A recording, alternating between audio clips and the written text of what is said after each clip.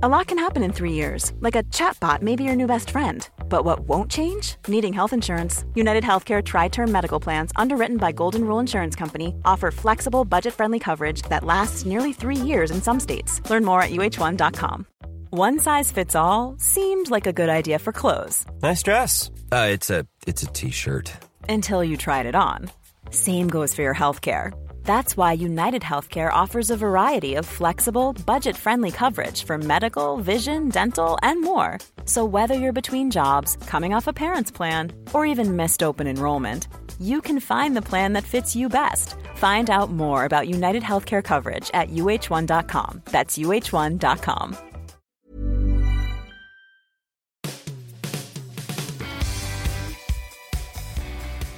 Hi, welcome to the Football Writers Podcast. My name's Mike Calvin. I'm joined by Darren Lewis of the Daily Mirror and Tom Hopkinson of the Sunday Mirror. Here we go again. This week's storyline involves Manhunt United, managed by Jose Machiavelli. Confused? You will be. Jose is moody or magnificent according to taste.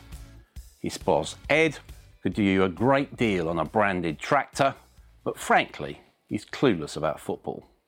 Conflicting messages are being sent through whispers and moans. Any idea how this ends? Well, I think it'll be more of the same over the coming weeks. I think after the international break, the cracks that are being papered over by the victory, thrilling as it may have been over Newcastle, are going to get a stiff examination at the hands of Chelsea, who are rampant at the moment, and Juventus, who know how to score goals too. It's all very easy to come back against a Newcastle side that have not been 2 goals ahead in the Premier League at all before Saturday, and really didn't know what to do. The players all got nosebleeds. But against sides who do know how to close it out, who do know how to take advantage of the many problems within that Manchester United side, I think we'll be back to where we were last Friday, with apprehension, frustration and anger, and a big decision for the people who run the club to make. Yeah, and we all know, we've all been around long enough to know that once the bricks start going through the boardroom window instead of the manager's office, you've got an issue. Yeah, massive issue. They're not going to like that at all. Ed Woodward under serious pressure. I agree with Darren. I don't think there is any other end result to this than Mourinho going. I know there's lots of talk over the weekend that it could be as early as the weekend, and I genuinely believe that had Manchester United lost to Newcastle, that Mourinho would have been out of a job, whether it had happened on Saturday night, whether it was Sunday, or whether it was sometime this week.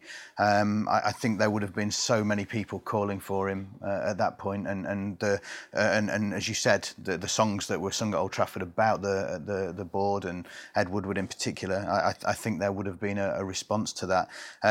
Everyone's focusing on this last 20 minutes and this amazing, incredible turnaround. But as Darren said, this is against Newcastle.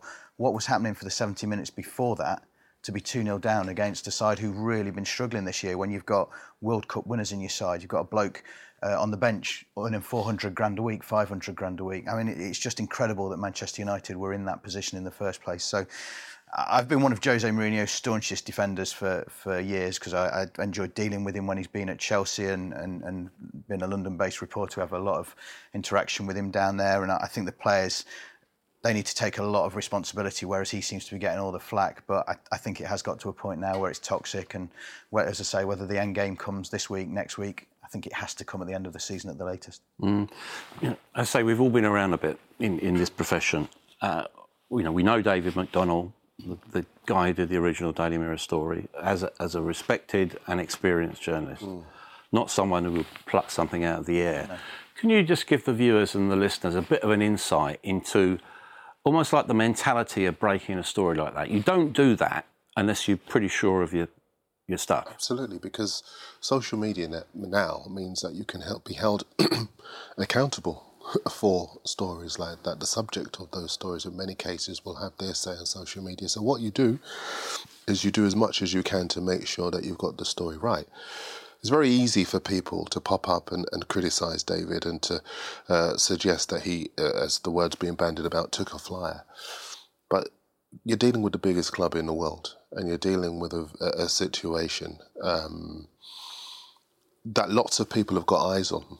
So there is an onus on And there are lots of conflicting agendas there, aren't there? Yeah, I think that phrase that was used about taking a flyer and a couple of other things that people who are in the media put on social media over the weekend on the back of that story is quite disrespectful. When they know how football works, they know that respected journalists don't write stories without having good information, without having it copper-bottomed, without, you've sourced it 1, 2, 3 ways. And things can change. Look, I mean, at the start of the day on maybe Friday or start of Saturday morning, Jose Mourinho could be bang in trouble. There's absolutely no doubts about that. But then on the back of a stirring comeback like that, then does that make the board think, well, actually, look, let's just see how things go for another couple of weeks. We don't necessarily want to make a change. They might not even have their replacement lined up yet as well. It could be something as simple as that. I know a phone call was put into Zidane or to Zidane's representatives a few weeks ago just to see whether that was through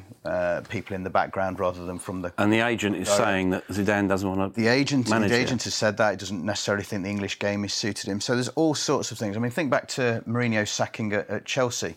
They had the Leicester result, wasn't it? And then he wasn't sacked until the following game. But the decision, I think, had already been taken before then. And there are all sorts of things go on behind the scenes. And I think when people who have criticised David this weekend, they don't know where he's sourced that story from, and he wouldn't have written it without feeling it was on good authority. I mean, it's funny really, because had Mourinho gone, there would have been lots of outlets critical of David who would have seized upon the story and not given David any credit at all. I think with this industry and the way that we work on the basis that reporters get told stuff by people who don't want their names anywhere near it, who don't want to be... So you have to take people on trust, and you as a reporter have to gauge the person who gives you that information in terms of how strongly you go with it. And I would suggest that David's information has been strong enough for him to take it and present it in the way that he did. And it's just frustrating, really, that people who wait they set a lot of stores, set a lot of agendas by the national media, the national press, but they're very quick to kick the national press in the stomach when they present something that they don't like, or there is an agenda that they don't like. We don't know what's going to happen now, but the international break is a long period during which clubs do tend to take decisions. I remember last year, 4 managers lost their jobs over the international break. Pulis, Shakespeare, Koeman and Bilic all lost their jobs. And I think over the last 10 years, you could probably find a small number of clubs that hadn't improved as a result of that decision being taken then. So, listen, all of that is background. I suppose what I'm trying to say is that as far as David is concerned, we know how David operates, we know the job that David does, and I would willingly stand here and say that David has taken information that someone's given him and run with it, and he would not have taken a flyer. And story getting is the hardest part of being a football journalist as well, being a sports journalist, being any kind of journalist, but breaking news stories and having those contacts. And it's what's difficult for us is that football clubs, these huge corporations can easily, I mean, they haven't done in this instance, but they can easily say, no, that's not true, even when it is. Absolutely. And we've all been there. We've all written stories where a club has denied it and said, that's not true. So, of course, we get a lot of stick about it. The story is true. It's one person or one newspaper railing against the football club, and who are fans going to choose between? But we don't just do this. We don't just make stories up. We don't just pluck stories from behind our ears to fill pages with. Certainly not the people we're talking about. So it's very difficult. So credit to him for pulling that story and going with it. Having the courage to go with it. Let's be fair to Mourinho. His win percentage, 60.3%. Sir Alex Ferguson, 60.1%. A great coach over a long career. Made the right positive changes at half-time, although, you look at the way that McTominay was treated, you wonder about how that will work, and you've got a manager saying he was scared. But does he deserve some credit for what he did on Friday? Yes, he has to take a little bit of credit for it, but the players have to take credit as well.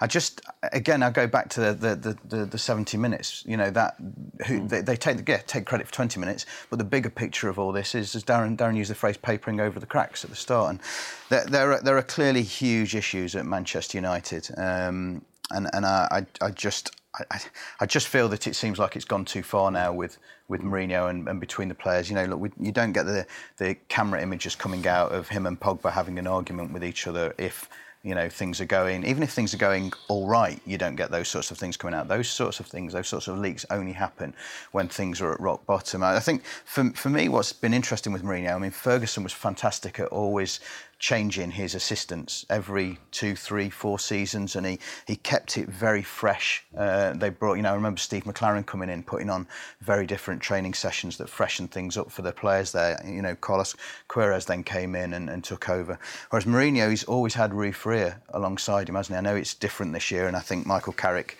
it's not a great situation for him to be in at all, although he'll probably be learning. He'll be a hugely more experienced assistant manager for it. But I think that's perhaps what Mourinho's been guilty of over the years. He's not changing and revolving that door of his backroom staff to keep things fresh for the players. I think it's important to look at the pattern of the game as well. I mean, which was a Saturday game, by the way. I said it was Friday in the slip of the tongue. No. I think it's the Man United defence that don't know what day it is. I think as far as the pattern of the game is concerned, they were one dodgy decision away from being buried. Yeah. And that decision was obviously Anthony Taylor not spotting the handball from Ashley Young in the box from the free kick, not even looking at it. For a game of that magnitude, with the stakes on it, was just remarkable, basically. And you do have to give Mourinho the credit.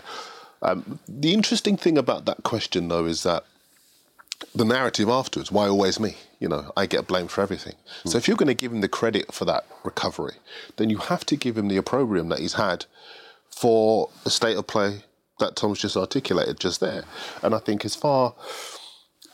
he came out afterwards and said, this is a manhunt, this is this is that. It's you are in charge of the biggest football club in the world. You know, you wanted the job. It's the pinnacle of your career so far. That's what comes with the territory. That's what came for David Moyes. That's what came for Louis van Gaal. And Louis van Gaal went out after winning the FA Cup. You are in charge of a collection of players who are performing below their abilities. Pogba's won the World Cup. Alexis ripped it up at Arsenal. We're not seeing any of that. Rashford's the best young talent, you could argue, in the country. You know, Lukaku's a goal machine. We are not seeing Manchester United play the way they have done. Paul Ince refers in an interview today. It's very strong, perhaps too strong. But he refers to Mourinho as a dinosaur. Now, I don't agree with that. I don't think he's a dinosaur. The guy's won 4 titles in 4 different countries, and he's won 2 Champions Leagues. I get what he's talking about, because his style is command and control. Exactly. Whereas Gareth Southgate is a good example of this sort of modern, empathetic, emotionally intelligent manager. Absolutely. And if you look at some of the other managers around the Premier League, Pochettino is like a father figure to his Spurs players in the way that he relates to them. Everything's in-house. Guardiola would rather lie in public, you know, as he tried to bury the whole Benjamin Mendy thing, rather than admit there was an issue. That gets done in-house. Jurgen Klopp as well. He's very protective over his players. Now, I think as far as Mourinho is concerned, the way that he manages is rubbing players up the wrong way. Now, we would, as journalists, would never say, you know, don't come out and talk. If you want to tell us what's going on, we'll take it all day long, you know. But in terms of the recipe for a successful football club, it doesn't work that way. I think there's so much respect for Mourinho from our industry, because he gets that, you know, we need good interviews, we need good sound bites, and he's fed us that. And he said as much when we had a dinner in his honour, didn't we? Not too many years ago. And he said, look, I know what you're looking for. I know, so, and I've always welcomed you in. And what made me laugh at the weekend was he called it a manhunt. And talked about how he was being singled out. I mean, I actually felt sorry for him, because this isn't a man who's put himself in the limelight, is it, for the last 20 years? And yeah, and this is the thing, you know, just wants it both ways. So I don't. You know, you are right. When he came into English football, he made it all about him. He personalised it.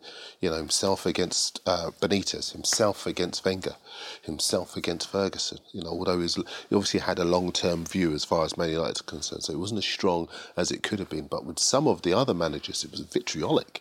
And he did make it all about him in the good times. Now, in the difficult times, it remains about him, and I don't really see that he could be in a position to complain about it. OK, let's move it on a bit. As you said, Darren, this is the traditional killing field, isn't it? The international break. Who's in trouble? I think Mark Hughes is in big trouble. I look at the Southampton team. I think they're winless since November 2017 at home in the league. The players are bereft of confidence. Maya Yoshida, the defender, was very, very scathing when he said, look, there's no point denying that we're in trouble. It's only October. I think that you look at them yesterday, they couldn't defend, they couldn't take their chances, and I would imagine the Southampton hierarchy, who gave him a job on the back of him saving them from relegation, and then gave him a 3-year contract. That was a little bit of a gamble, because at the moment there is nothing to suggest right now that they're going to stay up. I would also suggest Cardiff are in big trouble as well. I mean, we know Neil Warnock is a scrapper. The players actually were better. I was at the game on Saturday against Spurs, and they looked better than they have done. But the fact is, they're on their worst run in the top flight in their history, and they just can't score goals. They make elementary mistakes at the back. It's a recipe for disaster. How far over the top did Warnock go on Harry Kane? Too far, I thought, because Kane was justified in being upset at what was a cynical, thuggish challenge. In the picture... So I just had in my mind's eye the video of Neil and what he was actually saying to Harry. I saw the video as well, yeah. It was... Expletive deleted. Expletive deleted, indeed. I spoke to Harry afterwards, actually, and Harry said, look, managers get angry. Yeah. But there was no attempt to play the ball. And players have the camaraderie where if they see one of their mates getting hurt in that way, they're going to stick up for him. I can see why Neil said what he said, because obviously he wants to retain that defence of his players. He wants to keep them all on side, but there's no justification. You know what? That challenge was worth 2 red cards. I disagree with Darren. I agree with you about it was a red card, maybe not 2. I wasn't that. Not looking at the ball, but the challenge above the knee.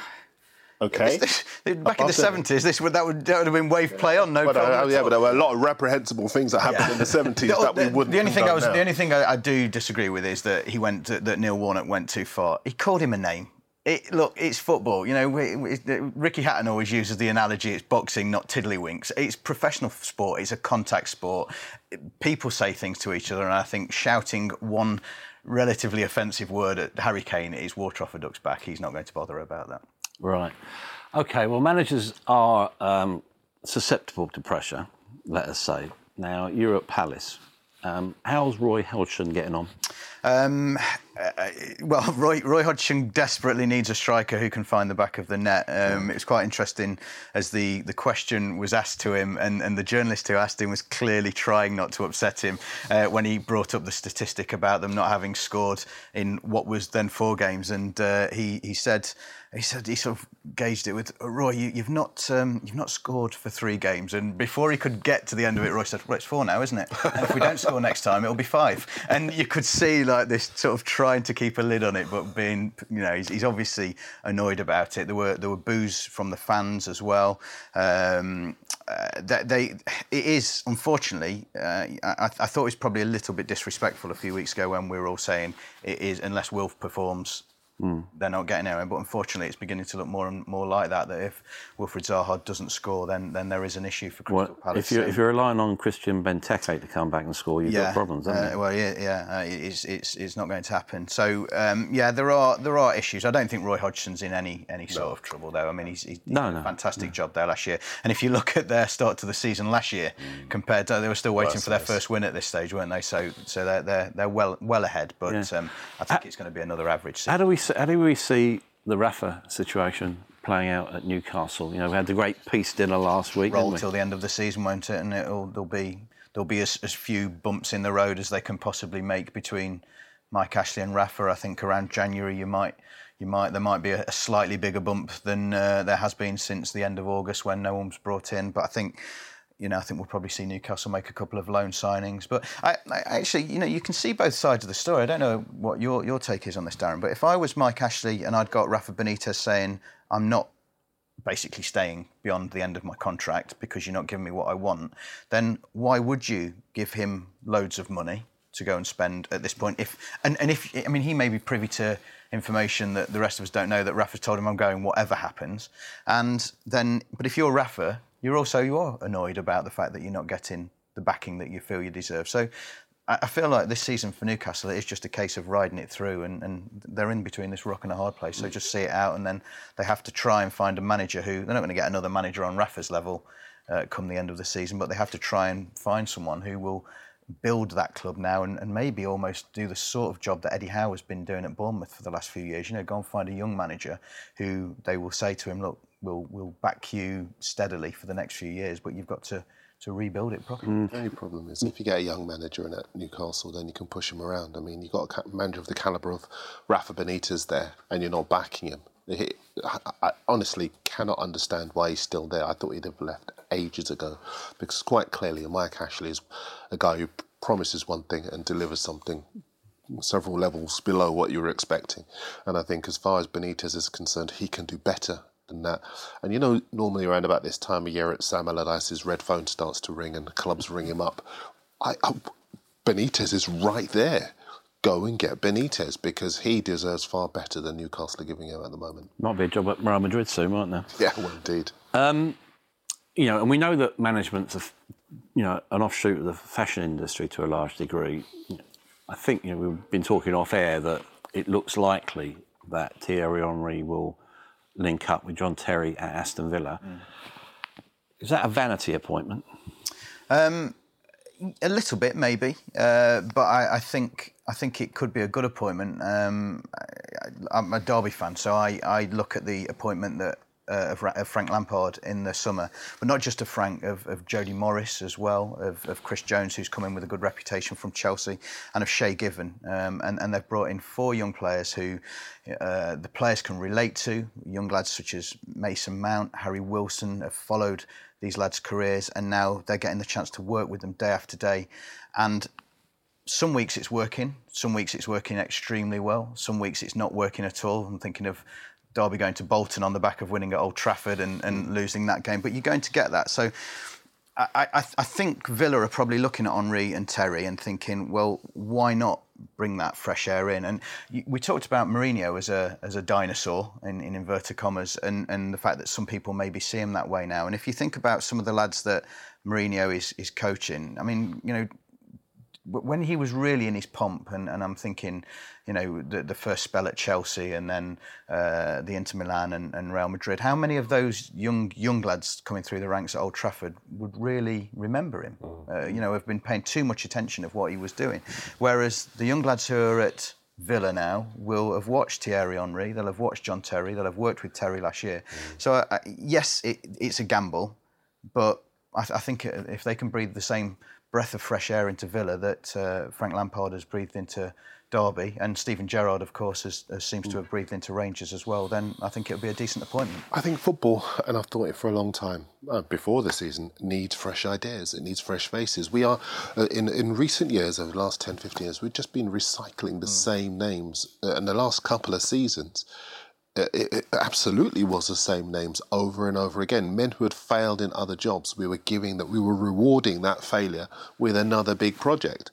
It's time to bring younger men in, and if it's not a gamble for Lampard to go to Derby or for Gerrard to go into Rangers, then why would it be a gamble for Henry to go to Villa? And the point you make is absolutely true. A lot of those players will idolise Henry, they'll idolise John Terry, and both those guys will be desperate to make an impact themselves. They'll have good ideas. You look at the way that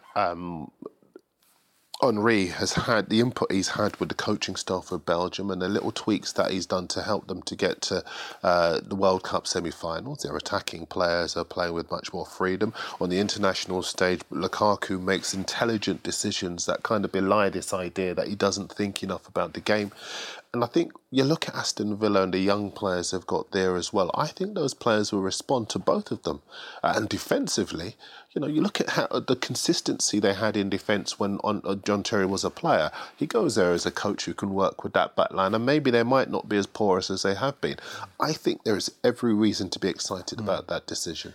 Before the World Cup, I went out to see Roberto Martinez to do a piece about Belgium's hopes at the tournament, and we spoke a little bit about Henry because there was he's been linked with every managerial vacancy going, hasn't he? But there was a little bit of talk then, and Martinez, look, you wouldn't expect him to be publicly dismissive of Henry, but he said then he's absolutely management material. He's ready now. I hope he goes after the World Cup. I want him to see that through with me, but he's ready for whichever job because of his experience at Arsenal, his experience at Barcelona, even the experience in the MLS has set him well. But that's sort of something that you would expect a manager to say. But he then went into the detail about just him knowing how players' minds are these days. He knows how players think. He knows what they want, knows what they don't want, knows how to, and that man management that again. Young players will be able to. They'll say, well, if Thierry could put up with that when he was a player, then actually maybe I need to put up with it and maybe I need to learn from him. So I think it. We might be sitting here in 6 months saying it was a bad mistake and they should have given. I don't think we will. I think there's a dynamism about both men, and I think you look at Gerrard and Rangers and the way they played and the way they play. People will deride the league, and fair enough, that's not a problem. But the fact is, all he can do is go and improve the players that he's got, go in and give them a new level of professionalism, help them to pass the ball, to score goals, to be more confident on the pitch, to illuminate the fan base. And he's done all of those things and are in a really good, consistent run. And I think as far as Henry and Terry are concerned, Villa need that kind of dynamism at the moment, because everybody said in the summer when he was linked, why would you give it to him? Give it to a more experienced name. Well, a more experienced name had that job. And they are where they are now. Now it's probably better to go in a different direction. You spoke of man management, Tom. It's 3 years to the day since Liverpool appointed Jurgen Klopp. We go into the break with 3 teams on 20 points. Liverpool have gone through a hard schedule. How well placed are they? I think they're very well placed. I think the general consensus, and Klopp said it himself, didn't he, after the draw against Manchester City, that even though they had those great results against them last season, he felt that the game on Sunday reflected better on them. He felt that they showed that they were a closer side to being at the same level as Manchester City. And I think the respect that City showed them shows that they recognised it as well. I mean, look, the 2 Champions League games will have been in Manchester City's minds going into this fixture, and they will have said, look, whatever happens, we do not concede 3 goals in a short space of time. But I think we looked at that, and I still think Maurizio Sarri, I know Chelsea are playing very, very well, but I still think Sarri's right that Chelsea are maybe one level down from Liverpool and Manchester City. So I think Jurgen Klopp has done fantastically well. I think they've recruited superbly, and they've recruited with a couple of good players, good solid players every year. He defended Karius to the hilt when he knew himself he needed a new goalkeeper, and likewise with Mignolet. And then all of a sudden this season, it's almost a case of, right, we're ready now. Everything that I've been doing for the last couple of years was just to get us to this point. Yeah, and this is a long-term strategy, isn't it? Johnny Northcroft, our colleague, did a really good piece at the weekend about the long-term nature of the courtship and the integral way that the guys from Boston work with the homegrown recruiters. Yeah, and I think that all of that is coming to fruition now. Mike Gordon, Mike Edwards, the guys who work behind the scenes, the guys who work on bringing players in, who were integral to bringing him in, and Johnny was saying, Liverpool had to be ready for a Jurgen Klopp. They had to have the ambition, the wherewithal to be able to give Klopp what he needed to be able to take them to the next level. And you look at the work he's done since then, not just about the recruitment, you look at the development of Joe Gomez, you look at the development of Trent Alexander-Arnold, who I have to not call Terence Trent D'Arby. I think you look at the showing your age there, mate. Yeah, quite, yeah. And some musical tastes as well. I think if you look at Liverpool as a team, they're not reliant on any one player anymore. There are different points of attack. Defensively, they're more porous, haven't conceded at home since February. Lots of people last year, they were the butt of many jokes because they couldn't defend, although they were so good going forward. But he's gradually eliminated all of the weaknesses within that team. And now he's changed the image of the club. They're no longer seen as underachievers. OK, they do have to win something. But people talk about Liverpool once again with far more respect than they had done previously. And that isn't just down to him, but that is indeed down to the work that Mike Edwards, Mike Gordon, FSG, with their backing of Jurgen Klopp, has done. And there's almost a neat symmetry now, because I think his first game was 0-0, wasn't it? Goalless draw against Spurs, and now obviously the goalless draw yesterday. But yesterday's goalless draw was with a team that probably haven't hit top gear yet and will do, I think, as the season goes on. And when you think about it, haven't hit top gear and they're second in the league and people are still looking at them knowing that, you disrespect them and you get a good old shoeing at you. You mentioned February as well. It's almost like something quite seismic happened in January that completely changed Liverpool's fortunes, isn't it? Yeah, but then that goes back to Van Dijk. recruitment. Van Dijk. I mean, that they have been that was the signing that for me really took them onto the next level. I know Mo Salah got all the plaudits last year, and rightly so. He was incredible last season, but the signing of Van Dijk was that, I thought, a real line in the sand. With Salah, you mentioned it there. How worried would you be with that front three at the moment? Not worried at all. We sat here roughly a year ago, and I remember trying to make a joke about the fact that if his conversion rate was better, you'd have a great striker on your hands. I mean, look, I think probably what we're seeing about Mo Salah is, his conversion rate at the start of last season was pretty poor, wasn't it? You know, it took him 6 weeks to really get, I know the odd goal there here and there, but it took him 6 weeks to start putting away the chances.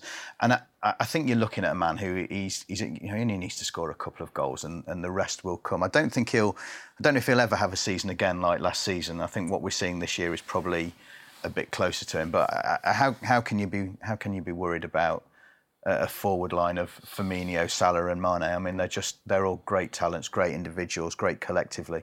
And I think as soon as it takes one goal for each of them to click, and they'll be away. This is the thing. I mean, if you look at Salah, it's not just what he's done at Liverpool. What he's done at Roma is what he's done with Fiorentina. You know, he's done it with Egypt as well. Carried the pressure of that nation on his back. He had an injury, obviously, as we all know, in the Champions League final, and then there was this explosion of interest in him as well after what happened at the Champions League final and his rush to get back. He probably should have not even gone to the World Cup. Really, he should have just had the entire summer to relax. But Tom's right. He started last season the way he has done this time around. Actually, so far this season, his record isn't even that bad.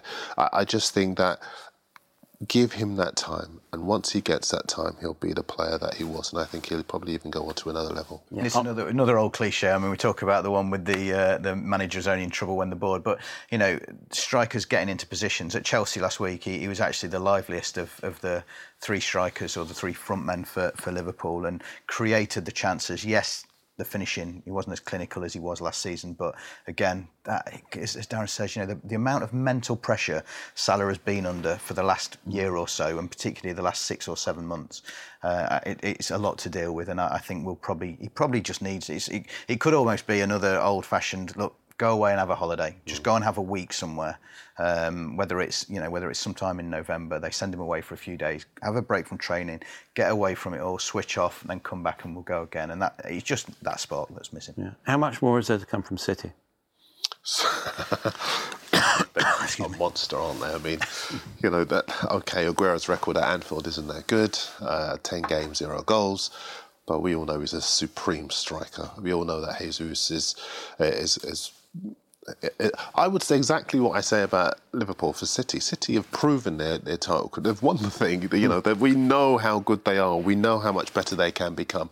Yeah, they've had a few bumps in the road during the summer, but there is nothing whatsoever to suggest that City can't win the league again. And if anything, they now obviously are starting to get into top gear in the Champions League. But I remember being at West Ham, I think it was last season or maybe the season before, where Guardiola described his front three, Sané, Jesus and Sterling, as the future of Manchester City. And you look at the combination of pace, ingenuity, creativity, cutting edge. They've got several levels to go yet. I think that there is nothing whatsoever wrong. It's sad, really, that we're talking about all that on the back of a goalless draw yesterday. But, we all know what they're going to bring to the table. Winning matches without De Bruyne as well for the last few weeks. So, the one thing that City have, of course, still got over Liverpool is that experience of closing out a title, that nous, that knowing come April when the pressure really starts to ramp up and 20... however many years of hurt that you've not won the Premier League title, the fans all of a sudden start getting excited about it. Is this going to be the year it happens? Are we going to finally do it? 28 years, isn't it? Are we finally going to do it? And that will be where City, for me, are just still ahead of Liverpool. Just big difference from last year, very quickly, Mike. Klopp could rest Salah and Firmino and maybe give Sturridge and Shaqiri a couple of games. That's a difference between Liverpool this season and last season. They do have that depth. So I wouldn't have any worries about either side, but it's by no means a two-horse race at all. No. Well, if you're looking at Chelsea either win it or they're rubbish, basically. They had a relatively poor season last season. What I found really interesting on Sunday was almost like the redemption of Ross Barkley. He looks a different player to when he was... to when he performed at Everton. The reason for that, I think, is that there is less pressure on him. He's now there as a cog in the wheel, whereas everyone was looking at this bright young thing. Maybe we played a part in that because we as a media, we always described him as some sort of wonder kid with one sandal, when really he was just a promising youngster who was making his way in the game. And I think as far as he is concerned, being surrounded by players who can finish off the chances that he provides for them could actually take the heat off him and help his game to improve. But certainly at Chelsea he's going to do great things. And Arsenal, 9 wins in a row. They were chanting, "We've got our Arsenal back" yesterday. How seriously do you take that? I find it. We know Darren's laughing because he knows what's coming. we spoke about this before we came on air. I find it astonishing that Arsenal fans were singing "We've got our Arsenal back." They beat Fulham convincingly. They've beaten Everton, who I would expect them to beat. They've beaten Newcastle United, who I would expect them to beat. They've beaten Cardiff, who I would expect them to beat, whether Emery or Arsene Wenger was in charge. They were always accused of being flat-track bullies when Wenger was in charge. And at the moment, I'm not seeing anything too much different from that. They lost against Manchester City, opening day of the season. Mitigating factor, of course, is that Emery's only just come in, still getting to grips with his players. They're still getting to grips with the manager. Against Chelsea in the first half hour, they were absolutely awful, as bad an Arsenal side as I've seen for any of the last 10 years of Arsene Wenger's reign. So I'm not going to get too carried away on the back of them beating a few of the Premier League sides that I would expect them to beat, and a Ukrainian side that I would expect them to beat, and a side from Azerbaijan that I would expect them to beat. I think, yes, it's promising. I'm pleased for the fans that they're happy again. I still think the way some of them treated Arsene Wenger was an absolute disgrace. But I don't. They're not title contenders for me. We'll know more on November the 3rd when they play Liverpool at home. Give him an argument. Well, the one thing I do agree with him was I do sympathise over the treatment of Arsene Wenger. But the reason for the treatment of Arsene Wenger was because Arsenal were losing against all the sides that you mentioned, or drawing. Their performance against the so-called weaker teams in the Premier League last season and in recent seasons hadn't been good enough. 20-odd years of qualifying year after year for the Champions League, and every manager now would take that. Every manager would take qualification for the Champions League. Only one team can win the league. But they didn't qualify for that Champions League. I know that. No, but they had a very good run, and people were turning even before they failed to qualify. Yeah, but they don't pay. Well, they probably were. But the fact is that in recent seasons... This was the bit we agreed on, by the way. Well, look, let's deal with the form, because I think, as far as the form is concerned, that they've built up consistency. Winning the title is about consistency, and that's what they've built up. We might decry the level of the opposition, but the fact is you can't argue with the 9 wins out of 9. I'm not arguing with that. I'm arguing with the statement of we've got our Arsenal back. Like they have, because we got our Arsenal back isn't a statement about the title, about title contention. It's a statement about the balance between defence and attack. It's the statement about the expression of football. You look at the Aaron Ramsey goal and the way the move started in their own penalty box. They scored goals like that every year under Wenger. Yeah, but what they now have is a consistent run of wins. They've got 2 strikers up front, in Aubameyang and Lacazette, who will score in excess of 20 goals a season. Their records tell you that. They've got creativity behind them. Mkhitaryan, marooned at Manchester United, on the bench, under pressure, basically frustrated. Looks a different player. You wonder where Ozil's going to fit into all of that. But as far as Arsenal are concerned, I think there is every reason to look at that team and say, yeah, they could be in the mix if they continue that consistency. Will you book Darren and me in for the final show of the season? And we'll see whether they really have got their Arsenal back then. Yeah. We'll see whether they're singing "We've got our Arsenal back" at Old Trafford. We'll see it at the Etihad. We'll see it at Stamford. Well, I've obviously played at Stamford Bridge. We'll see it at White Hart Lane or Wembley, wherever that game ends up being played. I just don't think it's quite as positive. Right, you buy dinner if they don't if they don't at least compete for the title. Yeah.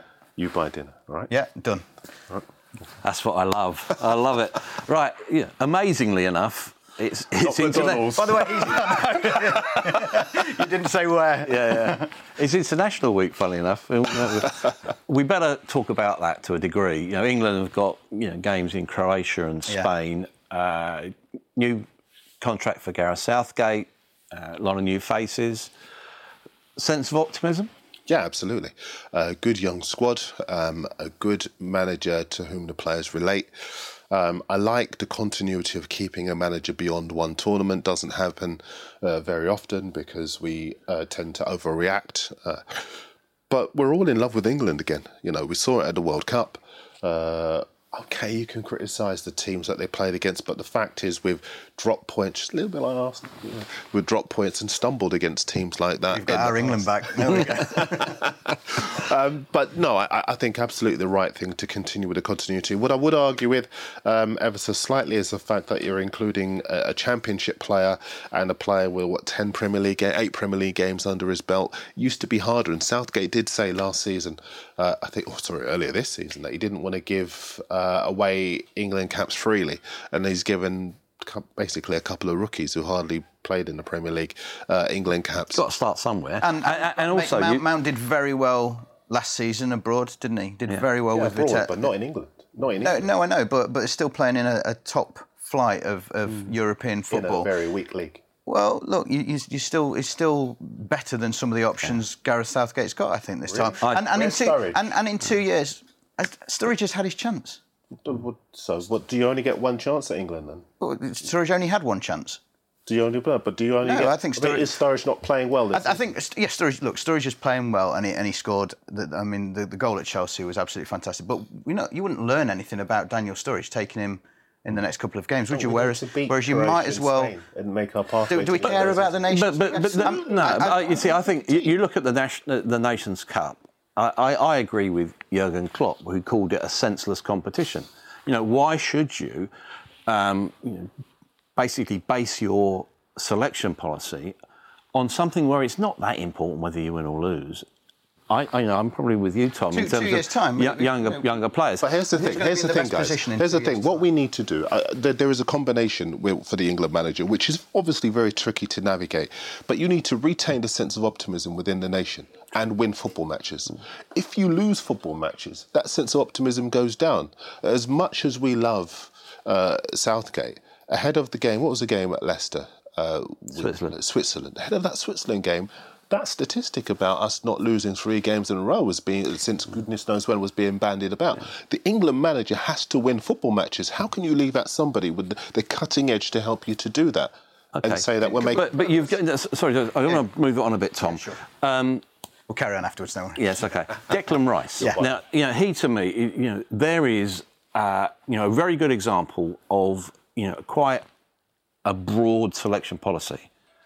You've looked at someone, you've identified him, you're going to go and get him. Yeah. Should he play for England? No, I really don't think he should. Stan Collymore wrote a good piece about this in his column last week, and I completely agreed with him.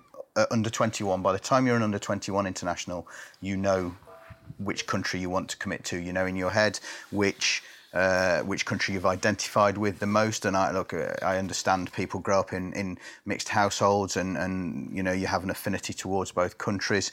But you should know at that sort of age whether you want to play for Ireland or whether you want to play for England.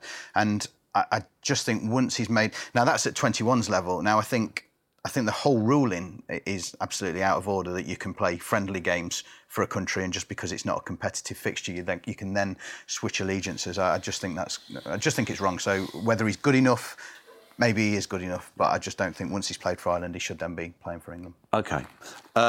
Just want to rattle through a couple of questions from the listeners and the viewers. We'll be running out of time.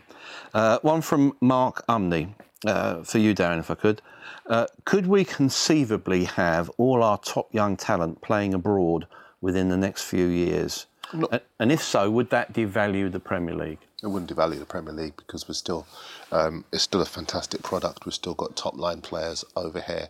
But what we're seeing with Sancho going abroad, I think Ademola Lookman had a good time when he went to Leipzig and possibly should have gone again. And basically, those players will encourage other players. You know, Loftus-Cheek should be playing football, you know, not kicking his heels at Chelsea. So we could well have a situation where young players go abroad and follow the likes of Sancho and getting regular first-team football, getting a good education, playing alongside quality players as well, if it helps them into the England. So it won't devalue the national team. It certainly won't devalue the Premier League. I think it will help the national side. It'll enhance the Premier League because players will come back better players, and if they get an opportunity to come back, then they're going to jump at it. Well, you look at Sancho and, you know, the assists, was it 8 or 9 assists he's already had. This one for you, Tom, from Brian Cannon-Hunter. Is Eddie Howe the most underrated football manager in the country? Good question. I'm in a bit of a bad place to answer this because I actually thought Bournemouth might struggle this year and could go down. So, I've got to mea culpa on that one. Hold my hands up. I actually think people have got a lot of respect for Eddie and rate him very highly. I mean, I think he is doing a great job. I think he's got Callum Wilson and Joshua King scoring goals this season, which was perhaps what wasn't happening as much as it should have done last year. But no, I don't. On David Brooks, and he did, yeah. Absolutely. But I don't think he is underrated. I think maybe there's a perception from Bournemouth fans that their side don't get the sort of airtime and talked about as much as they should. But I think everyone thinks that Eddie Howe is doing a terrific job. OK, finish with a question on Manchester United. Joel Shooter. Looking at some of the United sides that Sir Alex managed to get performing, is it reasonable to assume that he was effectively holding everything together and the collapse was inevitable? No. I think the collapse came about because when David Moyes came in and replaced Sir Alex, some of the people who were behind, working so hard behind the scenes behind Sir Alex, went out as well. And that was a real shame because had they retained the core of that coaching squad, maybe the transition would have been a bit easier and maybe so many players wouldn't have been kind of disaffected by what was a sharp gear change. But I don't think it was Sir Alex holding everything together as such. I think maybe he could see what was coming as well. Possibly, but then what was coming? What, £500 million worth of investment over the subsequent 5-6 years? I mean, I think he did great with the players that he had. And I just think that getting rid of, Rennie Meulenstein and I think Paul McGuinness left, some of the players, people behind the scenes, that the coaches who've done so well, worked so well with the young players, and that you lose them, and for what? I think he knew that the team needed rebuilding, though. That's my point. That he'd rebuilt the side, 3 times? Do you think he had 4 teams that he probably had over his duration? And I think he knew that it was ready for another rejig, and that's probably was why he thought, this is the right time to go. OK, very brief answers to 2 questions, all in one, please. Who wins the Premier League, and will United make the top 4? I don't think United will make the top 4, and I think Liverpool win the Premier League. Manchester City, and yes. Well, I'm out on a limb here as well, but I still fancy Liverpool. United top 4? Don't think so. Thanks for joining us here on the Football Writers Podcast.